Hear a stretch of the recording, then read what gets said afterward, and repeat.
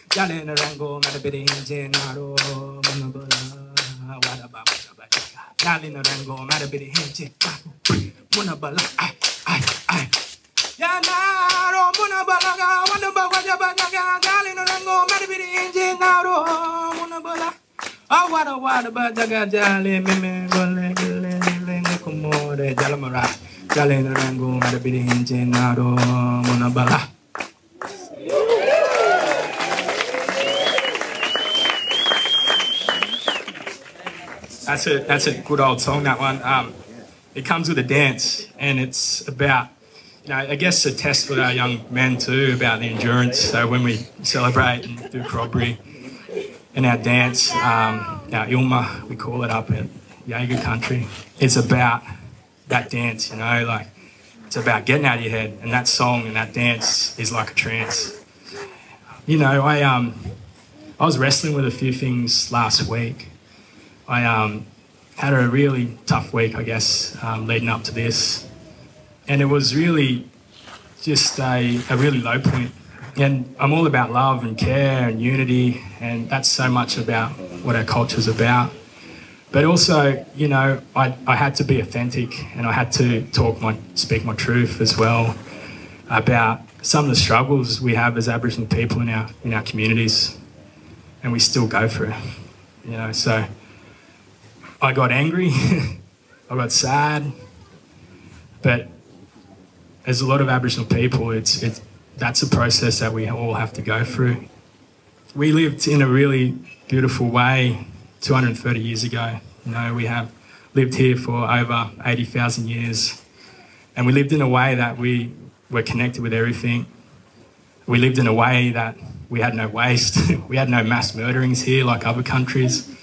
We lived in a way that we shared everything with each other, and when we were invaded and our land stolen, that just tore our world apart. So, as I said before, I'm a Yaegl man, and my dad grew up, and my grandfather was born, and my great-grandfather was born in the middle of the Clarence River, Alagumni Island, near Harwood. And all that stuff I share is for them old fellas and my old women, you know, them old beautiful old women in my life and them old ancestors. So, you know, I have to, like I said, I have to speak my truth and talk about some of the atrocities that happened. So in Yamba, being a traditional custodian doesn't feel like that sometimes, you know. I live in a beautiful place called Woolawaya, and Woolawaya means big cedar trees. There's no cedars left there anymore, you know, so, and there's not many black faces in Woolawaya. You know, one of our prize camps has just been taken over, and it's, for me, that's really hard. When I drive in, I see the sign, and I look over to the left, and there's a really sacred mountain called Bigan, and there was a mountain where our old men went to become clever, Nolingirs, clever men, to be fully connected, their last ceremony before they go off. And on top of it now is a Telstra tower, you know, so making people more disconnected, you know. So I'll always think, oh, it sucks because them old people used to go up there to do that, but now there's a transmitter or a device up there that, you know, powers things that make us more disconnected than ever, which is sad, you know. So, and also I live with my brother Drew McPherson. Thank you, Drew, for organising all of this. Man, much love for you, brother. Give him a round of applause, hey? And there are beautiful people in Woolawaya, like some of my best friends are in Woolawaya. But, you know, sitting on the back veranda with Drew and having a cuppa, and there's a vacant block behind it. And I just think, like, wow, like my old people used to camp there, and, you know, unfortunately for Aboriginal people, we would never be able to afford to buy a place like that. The block of land just sold for $800,000. And I started to get angry. I was like, why does this happen, you know, why? Like, my old people got murdered and killed and pushed off, you know, our lands, you know, by the cedar getters and by Europeans, and it was really tricky. It's a really tough pill to swallow. You know, then I go to the community where my dad grew up down at Pippi Beach at Yamba, one of the most beautiful spots in the world. And my dad grew up there with a big family. And I go up there now and pick a couple of boys up. You know, I work as a youth worker in the community. So I go down there and pick them boys up and take them to school. And unfortunately, the place itself is really, you know, it's torn apart. The houses are burnt out. There's a lot of issues in my community. And they're not our issues, you know, they were brought here. But we got to deal with them now. And when I pick these boys up who they don't feel like they fit into a society, and when you drive out of the Mish at Pippi Beach, there's a big wall there. And across the other side of the wall is all these housing development. And I get sad again. Because we, as traditional owners, that's how we're treated. You know, it's not good. We deserve to be treated better than that. Our old people didn't get killed and murdered and raped for that.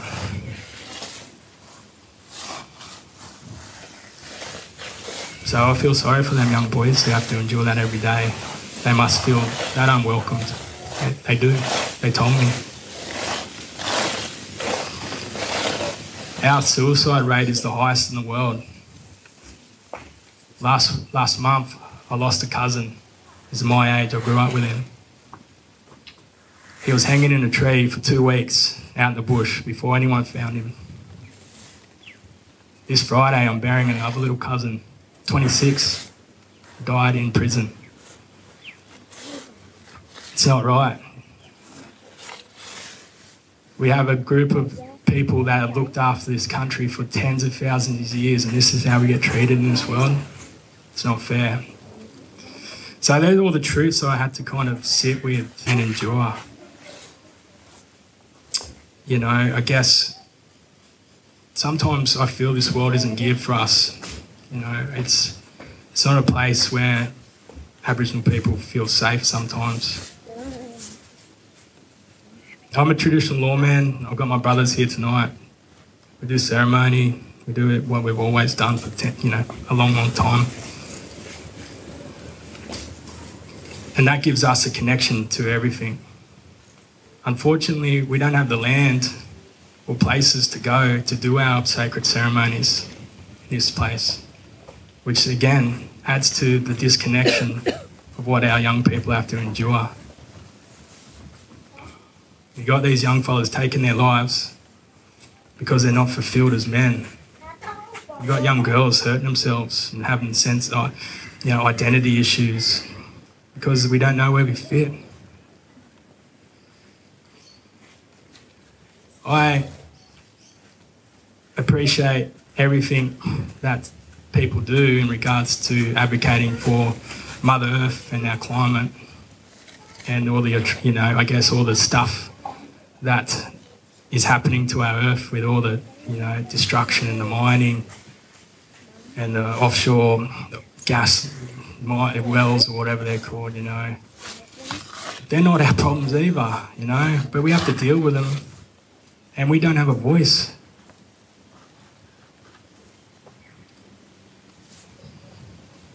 So it's sad. I had to share that because we share our good parts of our culture. We've got to share the stuff that's happened to us, and how we feel.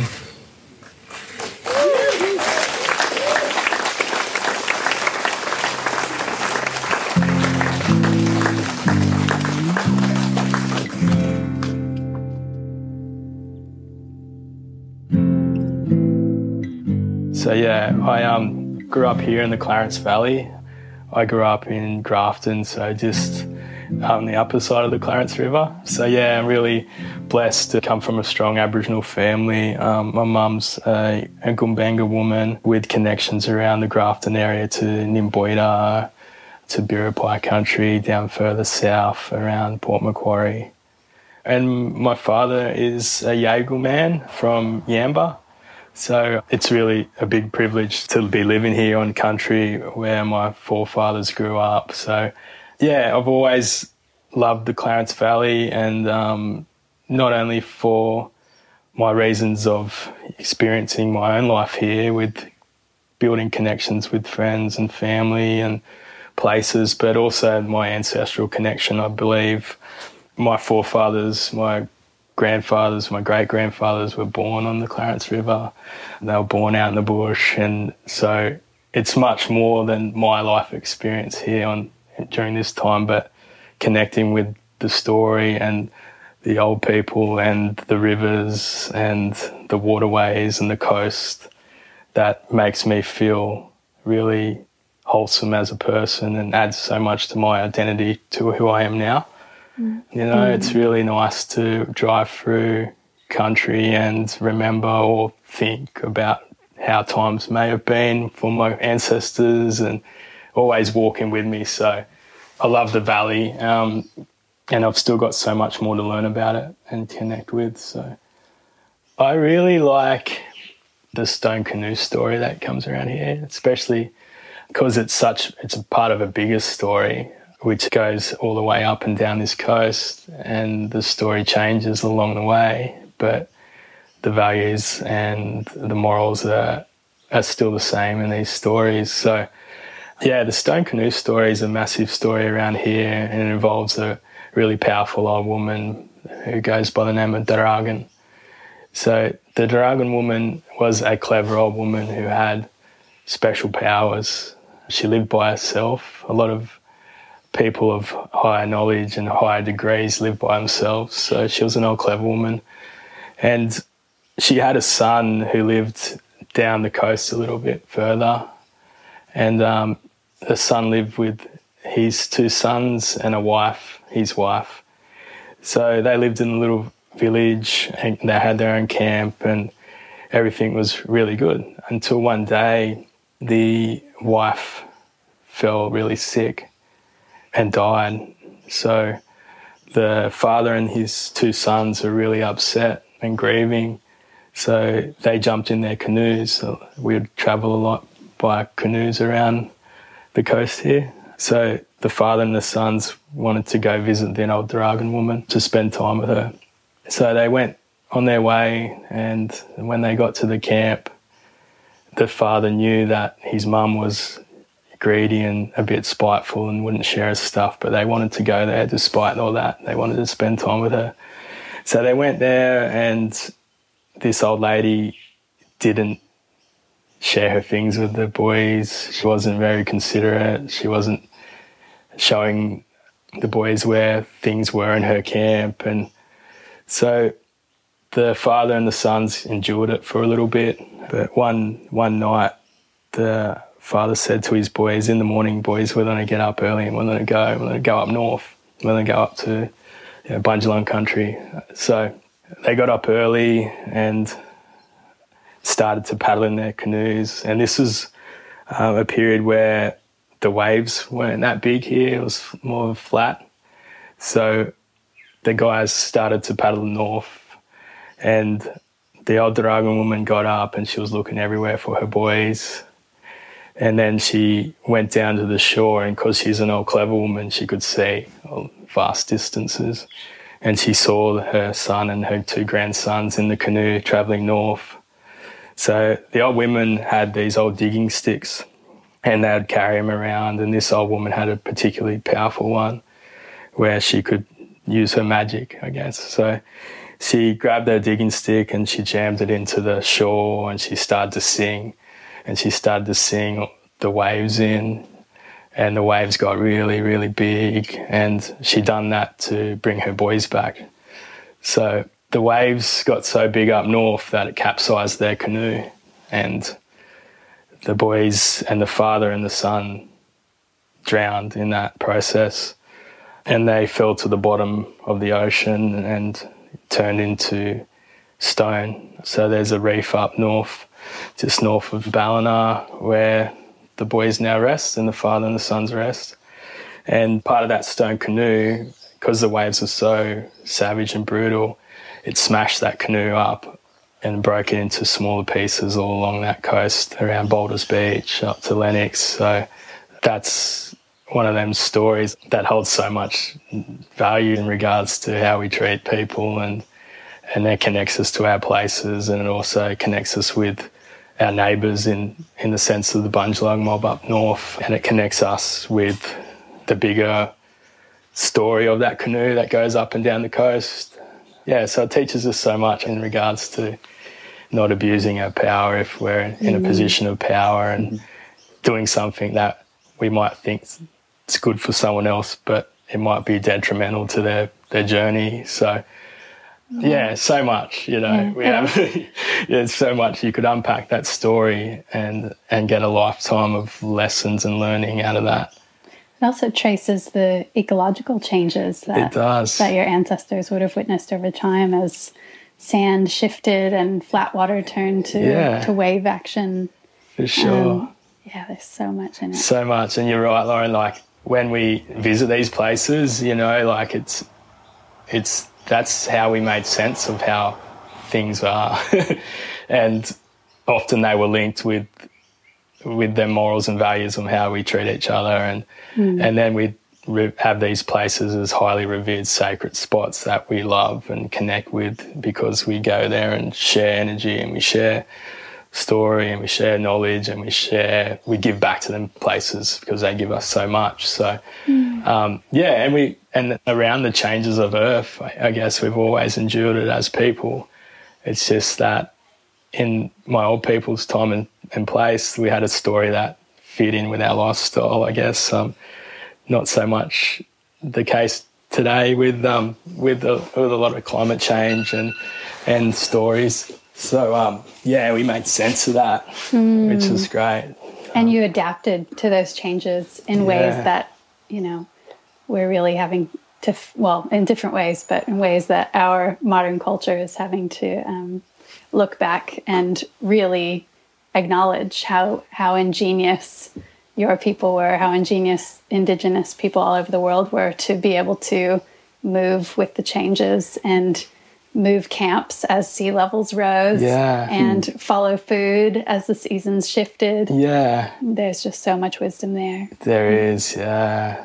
I can imagine it would have been a real beautiful way of living in them older times of moving with land and country and connecting with other mobs around and sharing story. And so, yeah. I was speaking with Lauren earlier about how, as a young surfer in this country, being in places that, you know, you dearly love, you're growing into and out of these places as a young surfer, and you see older surfers that really love these places too, so places like the Point down the road and stuff, and feel like you have this connection to these places, but there was never any discussion like what we're having right now with anyone from First Nations groups in those surfing circles when I was a kid at all. It was just not around. There was not those relationships, those communications just didn't seem to be happening the way they are now, which feels really hopeful and feels positive and feels really necessary and worth cultivating and nurturing and growing more.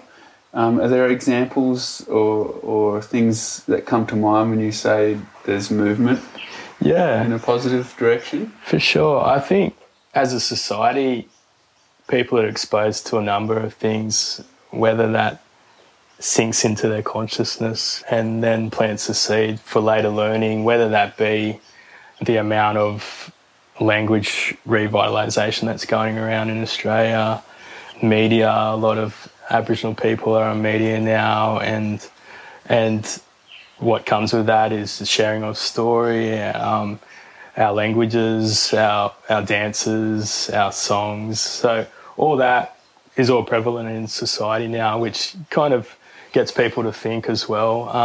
I guess mainstream, like schooling as well, it's a lot of Aboriginal education being pushed in the curriculum at schools, which not only for Aboriginal kids but for non-Aboriginal kids sparks that learning, and then they come home and talk to their parents about stuff and their parents might be intrigued. So there is that. I guess the access to information these days, a lot of people are, with the internet, can carry out their own research of the local area, which might lead into a path of connecting with Aboriginal people in the area to learn story. But yeah, and also, you know, it just depends on your circles as well. Like I think people who are interested to learn about things often get guided to spaces where they can achieve that. And I guess there is a long way to go, but them places that you were talking about too, Dave, like mostly on the coast, like the Angari and Lennox and Crescent Heads, like all really beautiful spots that hold a lot of story. And I think as time goes by, we'd love to share more of that story so people can visit them places and respect them places, and also acknowledge the history of the connection that Aboriginal people have to them places. Then that kind of creates a more of a deeper connection for people as well, knowing that it's not just a place to surf, but it's a place maybe I could participate in other things that connect me with that place deeper, or connect with my family deeper. So yeah, I think we can do better in acknowledging our connection to them places of importance now for a wider community, you know, whether that be sharing story on boards or Aboriginal signage. Lucky enough to be part of a group of families on the in Yaegl country to have native title. So that Can you explain what that means for people who aren't familiar with that concept? Yeah, so native title is a agreement with the government for traditional custodianship for people living in that area that have a connection to that area. So, you know, it should be everywhere in Australia, but unfortunately it's a long process where it has to go through the court systems and takes a long time. But then I guess that allows Aboriginal people to connect with places more, to have that peace of mind that we are getting acknowledged for being the traditional custodians of this part of the world. Is it just a symbolic act, or does it give you extra rights and accessibilities? Yeah, it does. So there is land use agreements where people can use land, traditionally hunt for food sources, use land for ceremonies and cultural purposes. But in the sense of, like, in these areas here, it doesn't really change too much. But we do have a really great vision within the community to see how that looks like for Yaegl country. And I know there's a good crew of people with plans in place that are going to put some things for our future generations to connect with. But yeah, I'd love personally to see some more acknowledgement of Aboriginal people's occupants and connection to places such as the Point and Lennox Head, the Point up at Lennox, and Crescent and places like that. Because we also want people to come visit places, but we also want people to be respectful and also realise that there is a past here, and sometimes that past may not be so positive. It's it might have the pain or some trauma attached to that. So just be mindful of entering these spaces and yeah. And I mean, just to flesh out that point a little bit, it's like, imagine going and running and having your kids digging in a cemetery where your ancestors are born. For Indigenous people in this area, there are many sites that are recreational sites that are also the sites of massacres, and they aren't acknowledged, and that's not right. No, it's not. And that's some of the stuff I think needs to be acknowledged more so we can... The pain. Heal the pain and move forward as a people. We all know that silence and forcing people to keep ignoring the realities of ancestral trauma is not the way through. Yeah, definitely. And that's something I guess our country needs to focus on more. But yeah, I think with people being empowered and connecting to places and enhancing their identity as Aboriginal people strengthens that story or that urge or that push for action. So it's, I guess, as I said before, as being a coastal man and my ancestors being coastal people, it's so good and refreshing to connect with the coast, and knowing that my people have gone through so much hardship and pain. How can I honour them in a way that continues my culture and their legacy? You're such a beacon of hope. That's what so many people have said about you as we've prepared to sit and chat with you, Mick, that you are just masterful at spinning a positive, hopeful light of the future for country here and your relationship with country here. I'm just so interested in your roles and responsibilities as a man of this country. You've taken this great leap in sharing your culture, sharing some of your story with people like us, with complete outsiders, with people who maybe have lineage connected to the people that came and decimated your people. That is a massive, massive leap. And I'm just interested to know how you make sense of that position and what you feel like your role and your responsibility is in healing, I guess. Yeah. I guess it's something that I would have to kind of endure my whole life and in different ways and during different stages of my life. But I guess there was a time where I was really kind of bitter and angry about things, and I'm sure that's a process that a lot of Aboriginal people go through. But yeah, and it was something that I was holding on to and really turned into something that didn't sit well in my body or my way of thinking. So I kind of looked at things and connected with things that made me feel like a strong Aboriginal man, I guess, in regards to connecting with country, connecting with learning song and language and dance, and just creating that energy of how that enhances my life, and how that adds value to my friends' lives and my family and my kids. And that's the story I found that suited me the best. So that's the story that I want to continue to learn and share. But yeah, as I said before as well, it goes in waves, but with them waves usually come some great lessons and learning about how I want to hold myself and how I want to honour them old people and share that story with who wants to listen, I guess. Yeah. One of the major aspects of your sharing, as you just shared with our little boy Minnow, was some local language. You shared with him some little flashcards of the Jaeger language, which is a technically extinct language. What does that mean if people are still speaking it? I'm wondering. Yeah, it doesn't make sense. I know. How can it be extinct? Does it mean there aren't people who are speaking it fluently all the time? Yeah. Yeah. There is some old records of Jaeger language, and we're lucky to have some audio of old man Uncle Sandy Cameron speaking language.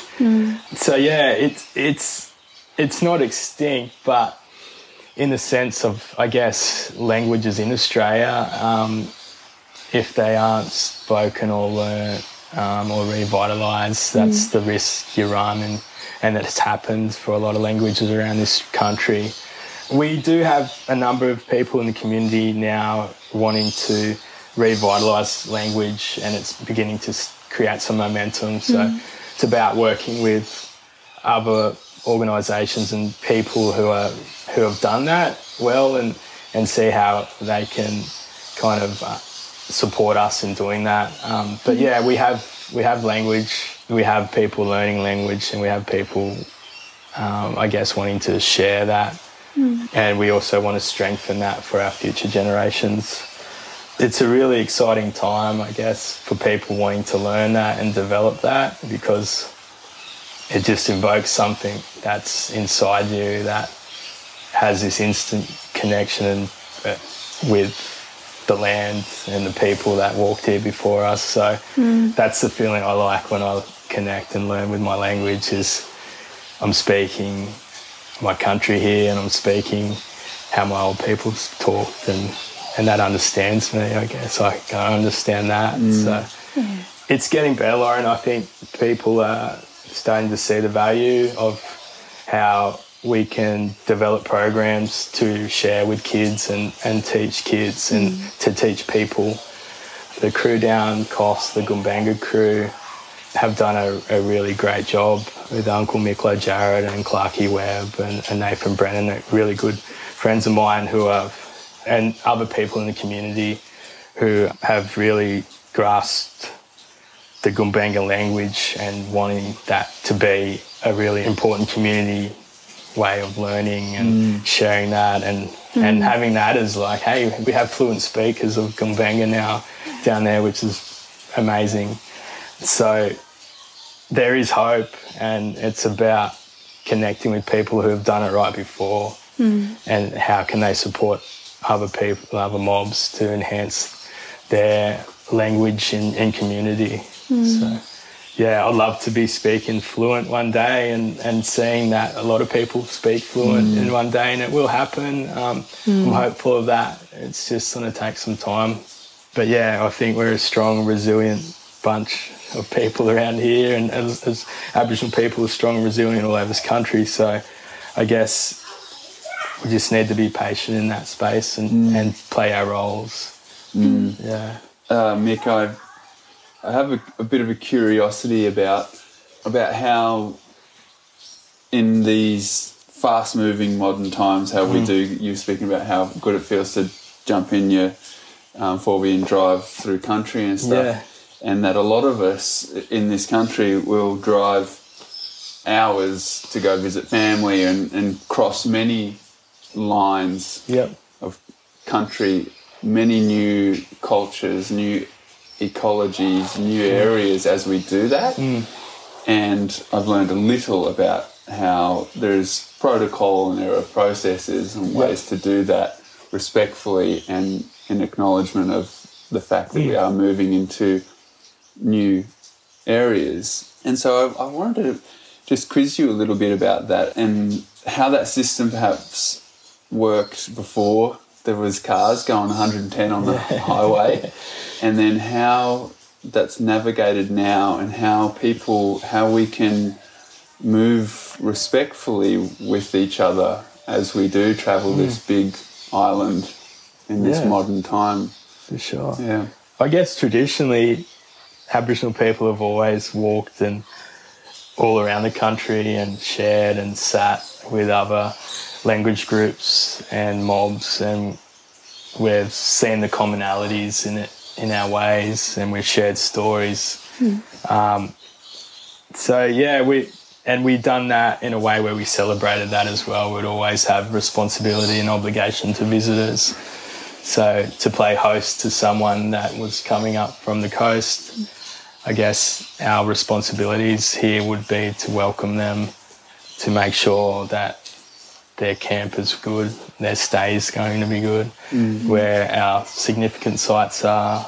We'd also adhere to our kinship systems, where we would place people within our camps to transfer knowledge or make sure we're not breaking any laws, but also giving people a piece of that puzzle in regards to our story.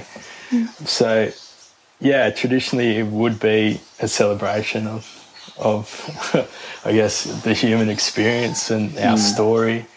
So, yeah, but now I guess when we travel the country, back to where we were talking about more of exposure of traditional lands and the people of the land, I guess it's still a young space, and hopefully we as people in society and the country can acknowledge that further and enhance that connection and that respect aspect of when we're travelling country.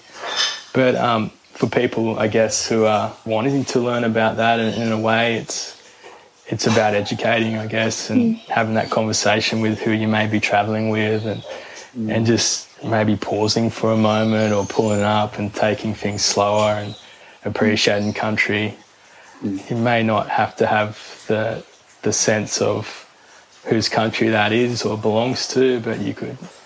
You could very easily find that out. You could find that out, yeah, or you can just kind of sit in them spaces and pay a country a respect, and then, yeah, have that conversation.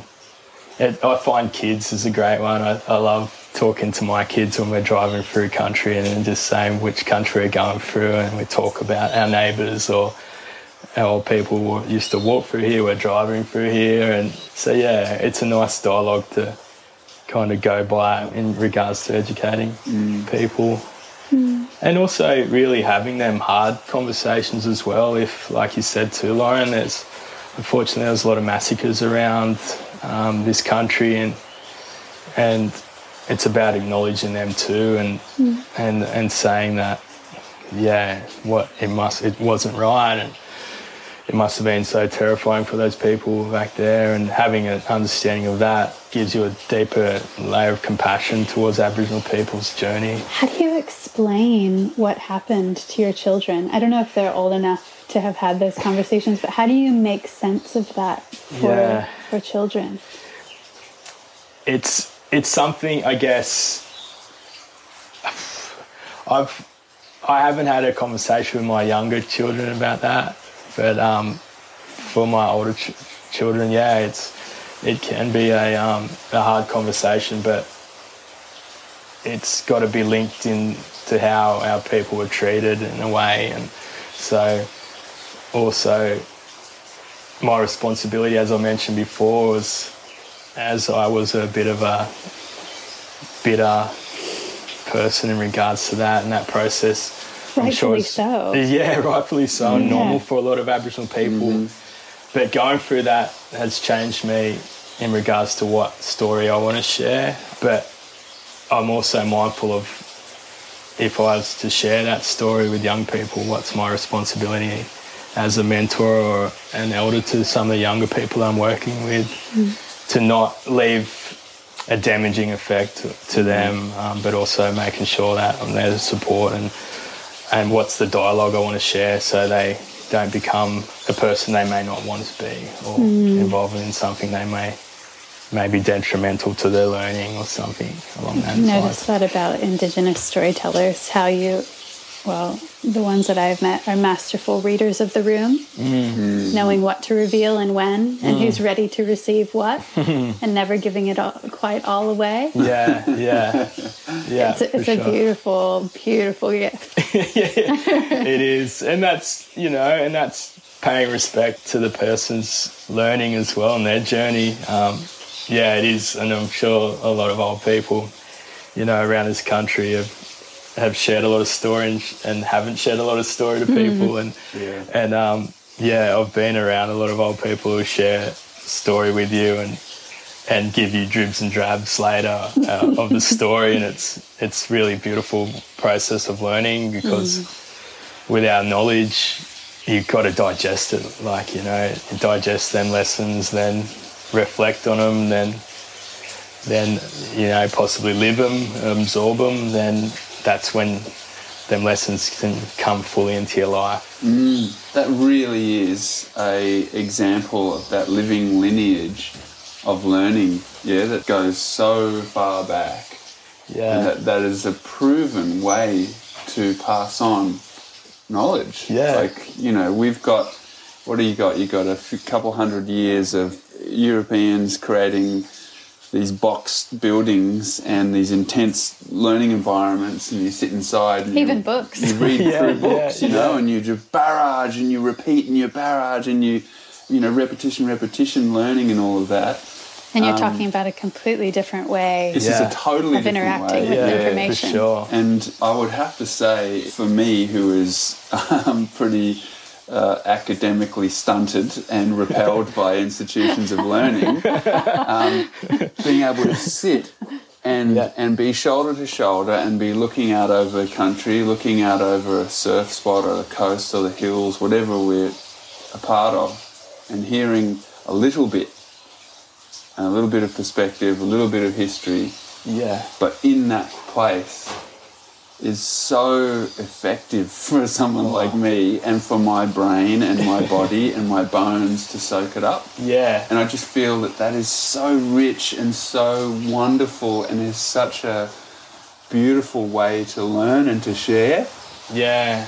I think going back to Indigenous ways of learning and knowledge transference, it's been the best system that's probably ever graced this world in regards to... It's the most refined. It's the most refined, and I guess we're not. It's about that whole experience. So you're sitting with people. You're like you said, Dave. You're absorbing it. You're feeling it. Your sensors are going off.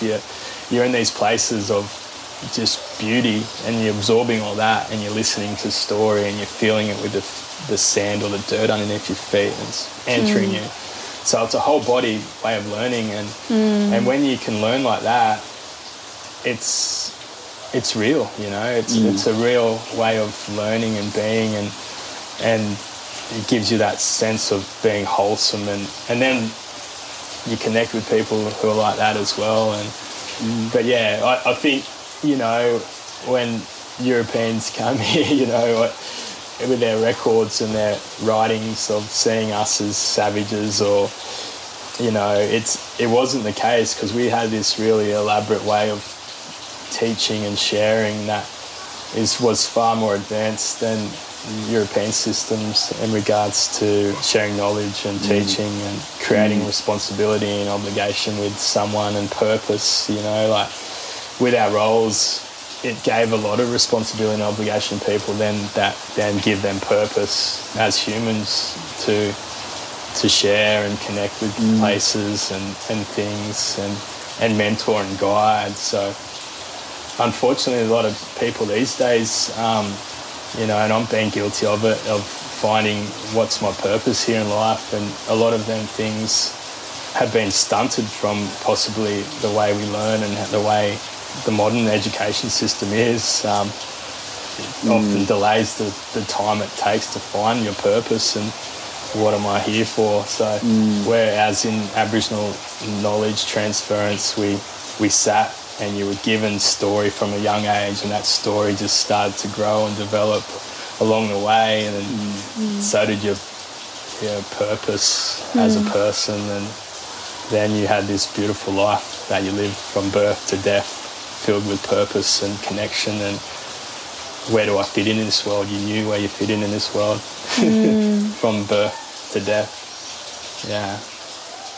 Wow. And isn't there such a broad yearning for that now as anxiety levels go through the roof, as depression, self-harm, suicide, so much trauma and suffering and so much dislocation, you know, people not being where they are, us not having the opportunity to fully embody where it is we are. Yeah. You know, even if you have grown up in the same house your whole childhood and you don't know the story of the point down the road, what it really has been called, who really has lived there for so long. And that's such an important point for not being so hard on ourselves if we do feel that way, because we haven't been given the information on how to belong.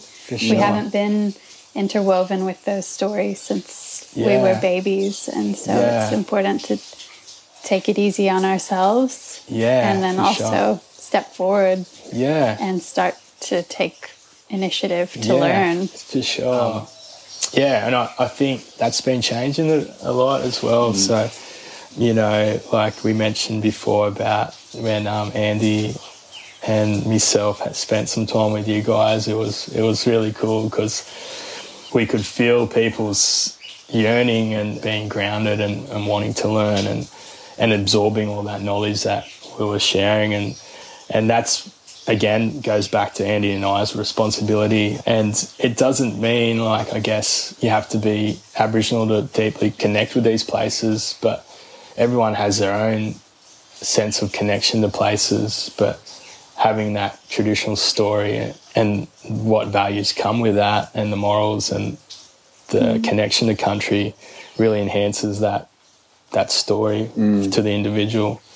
Then, you know, like it just can open up so many things. Like Aboriginal people had that story and have that connection with country, and then we can kind of connect with other people that have that same story that, you know, may want to advocate for Mother Earth and country and stop things that may be harming her. So, and that's a good story, I guess, that unity and people coming together. It's not a different story from our past, that we've always done it here.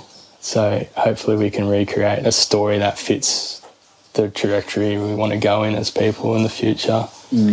One really, like, just awe-inspiring example of the parallel stories is looking up at the night sky. I remember being up in Yolngu country in Arnhem Land and learning about the emu.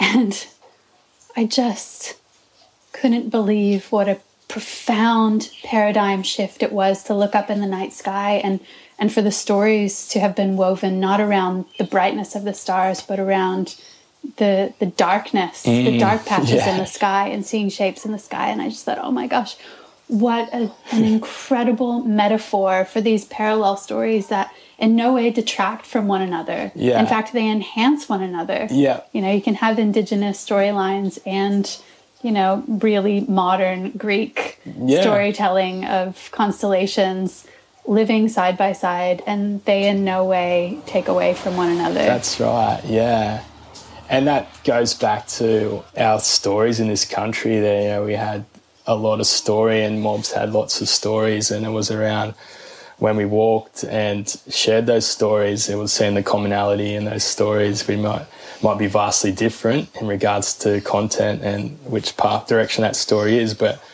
they would often just hear the values and the morals and the stories of how we treat each other and how we respect women, or how we respect that tree, or how we respect that animal. And so that's all the layers of that story that they would hear. And I think that's a really beautiful thing that people can learn from, not only here in Australia but around the world, of like, well, our stories are similar. How can we connect, or how can we heal from these spaces that create that sense of unity and healing in a way? Yeah.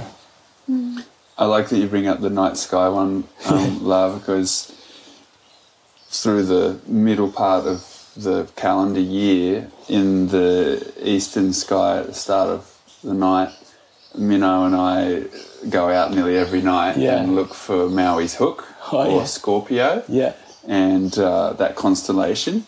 And that's another example of that. It's like we can look at that constellation as Scorpio, and that goes back to Greek myth and perspective, or we just blink, or don't even have to blink, but just change our perspective in between the ears somehow, and all of a sudden it's Maui's Hook fishing out the islands in the Pacific out of the water, and he just lights up, and so do I. We're looking at that, and it's just this wonderful coexistence of story. And that really helps for us in the experience of daily life, where there are many layers to experience, and especially at this point now where a lot of people are putting up walls and dividing and hearing someone else's story and going, that's not my story, I'm not hanging out with you. You know, whether it's about health or vaccines or whatever it is, it seems like there's plenty of opportunities for us to put up those walls right now. And not respectfully acknowledge each other's differing stories. You know, and it's crucial that we don't do that. And in fact, been done before. The telling of story is about breaking down the barriers between self and the living world, which is what, in Western culture, we've been terribly good at separating ourselves from the living world. And these kind of stories are about making us a part of. But we've grown from the living world. We're not something separate or more than. That's it. And that's why I love those moments that we have with Minnow and getting to learn more from you, Mick. It's just like, how do we weave ourselves back in? How do we get back in? That's really cool to hear, Dave, I guess. So then that's a really cool experience you have with Minnow, and to see his face light up and you light up, like, that just goes to show, like, if you're looking at things in a different perspective, the amount of energy and learning that comes from that, and it sparks, you know, it sparks that, and people, that's the spark we need in a lot of areas. Miko, do you feel, getting back to a little bit of the steps forward and ways we can do better, for a while now I've kind of been excited about the idea of the significant places for surfers along the coastline here that have really inappropriate names or have very inaccurate stories being retold, and the success of dual naming that's happening, like up our way. You have Nothing Gully for Julian Rocks on all the signage along the shoreline for people to read those stories. Wollumben, for example, Gavin Bar for Byron. And, of course, for me, from New Zealand, that's everywhere with Pakeha, Whitefella and Maori names. And so I just wanted to see what your thoughts were around that phenomena that's happening and the potential for that to happen with these key surf spots, like you mentioned, Lennox Head. And you go to the top of the headland there where the car park is, and there's a sign that says Pat Morton Lookout, and he's some councillor guy that just probably wrote his name on something to overtake other people, to overtake the land, and that his name's all over the top of that headland. And it just doesn't feel right. Or other surf spots that are called Widows or Deadman's. And that's quite true throughout the surfing world. It's actually...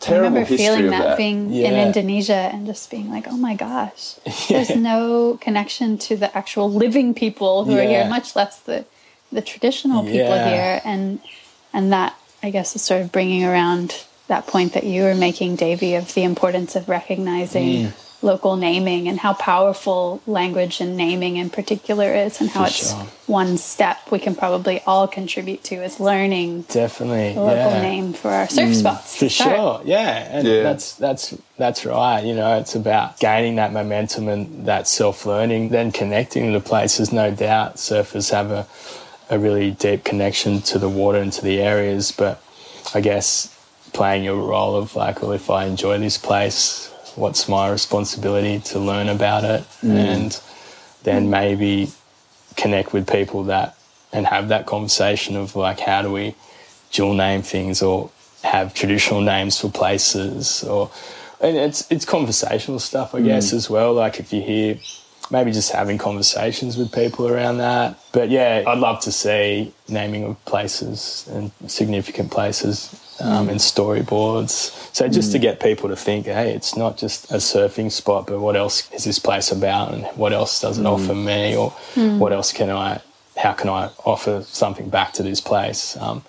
So yeah, and it also as well, like it creates, I guess, harmony in places as well. Like I know surfing can be really, I guess, the culture around things can be really archaic in a sense in regards to some of that old ways of thinking. And Lauren, you know, you wrote that article about in that surfing world, which is amazing, around women and accessing places and some of the stuff that women had to put up with. But yeah, I think having story may make people feel a bit more humility and respect around places. Yeah. How absurd does localism, the idea of white localism, seems so absurd in the context of 50 or 100,000 years of prior inhabitants. Yeah. And so deeply disrespectful. Yeah. Really. Yeah, for sure. And that's something, I guess, that I'd love more people to have an awareness of saying like, hey, again, like this is a place that's got so much history. It's not just a place where localism comes in, where you've been here for I don't know, 20 years or whatever, or and that's a common phrase that people have, you know, I've been here for 20 years. It's like, okay, like, well done. But, you know, I'd love to kind of have more women in the water, like more Aboriginal faces in the water, and more acceptance and more empathy for some of the stuff that Aboriginal people endured in these places, and thinking of like just being present in these places and being aware like these are really nice places, they're beautiful, and I'm not going to let my ego get in the way of, you know, of my connection to this place, and maybe I should be a bit more kinder or gentler out in the water, or be more open to learning. So yeah, I'd like to see that space. Me too. You know, so Well, interestingly, I guess in surf culture, in archaic surf culture, as you put it, which I totally agree with, women and I guess non-white men are referred to as minorities, when in fact, like, we would be the majority. You know what I mean? Like, brown faces and women would outnumber young white men by far if we were going to do a head count. So maybe we can organize some mass paddle outs and just change the dynamics of lineups. Definitely, it's, you know, but it would be a really great space in the future for that to happen. And I know it's coming. It's just going to take some time, and hopefully our future generations will see and experience all them changes and be deeper connected to places and having that story that deserves to be shared and known about, whether that be good or bad, so people can respect country more. One of the reasons we wanted to chat with you, Mick, was to talk about your beautiful music and how you've just released a piece of music with... And are you singing in Jaeger? It's a bit... I'm singing in Gumbaynggirr, and it's a bit of Jaeger in there as well. There's a few crossover words. Well, it would be probably the first modern song released in language? Yeah, like... I'd say so. Like, I know there's some really good artists around here, but to have it solely in language, I think it's the first time something's been done like that. So yeah, it's something I'm really proud of, and so stoked that people are really connecting with it and enjoying it. So, yeah. This is the first of many, you feel? Yeah. You feel like it's something you want to keep rolling with? Definitely. Yeah. Murray Patterson, the main man behind Headland, is such a good friend and so much knowledge. So we speak and we always kind of throw ideas back and forth. So yeah, we're hoping to do more, and yeah, Noura's got a great response, and you know, I owe a lot to Ryan to kind of approach me and ask where I was thinking around doing some music for their surf films, the Lost Track surf films with Torren Martin, and done with Ishka Folkwall. So yeah, it was a massive honour in that sense, but bigger picture stuff, it was so I'm still kind of breaking it down on how important it is to share something solely in language on the East Coast. So yeah, I'm so proud. Yeah. You should be, brother. It's so beautiful. And I also feel like location, like where you are, who you are here, and that this area has a real place. If the surfing culture around the world was an organism, I feel like this is one of like the primary organs of that organism, that body is Angari, this spot here. It is a very cherished, very special place, held in the hearts of a lot of people who surf. And, you know, just things like that. There's no big contests here. There's no big commodification of that specific place there in ways that, you know, Kira's and Bell's Beaches and lots of other places have sort of been used in that way. Just speaks to the real, everywhere's special, but the specialness that's still, that is here, and that you are there, and that people are listening to those words and feeling that, and the images too, they're so beautiful that go along with that film clip. Yeah. And I just think I think there's a lot of tie-ins there that are really, really meaningful. For sure. Mean a lot to people. Yeah, definitely. And you know what, like I'll always be a cultural man and hold my culture so high in my life because it's a part of who I am, and I really wanted to share that in every aspect of that song and showcase that in the film clip as well, so people can kind of see that. And so, yeah, as I said, like it's been a massive privilege in doing that, and it's given me so much value and enhanced my identity so much as a man to do that. So, and I've always loved sharing culture, whether that be going to schools and doing workshops and language and dance and going to events and performing. But yeah, this one is like this. The music is a new direction and a new layer of my development, and yeah, it's really exciting. I light up when I talk about it, and it really just gives me another layer of my story and what story I want to share to people. So yeah, music can really touch people, and we've been getting some really nice feedback about it from people all over the world, which is really nice. So, yeah. You can learn more about Mick and his music on Instagram at Manyung Music. That's at MANYUNG_music. Special thanks to Patagonia for making this episode possible. They're a certified B Corporation and founding member of 1% for the planet. Many thanks to our sound engineer and editor, Shannon Sol Carroll. The podcast soundtracks are also composed by Shannon, and Mick's song Noura is also featured in this episode. On behalf of myself, Lauren Hill, and my co-host, Dave Rastovich, thanks for listening with us. We'll be continuing the conversation on Instagram, where we're at Water People Podcast.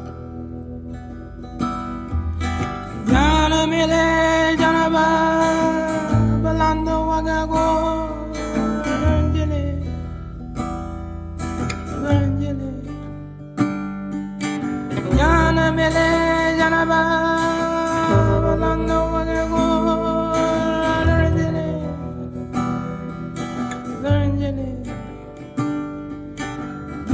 warai anago na yang dirago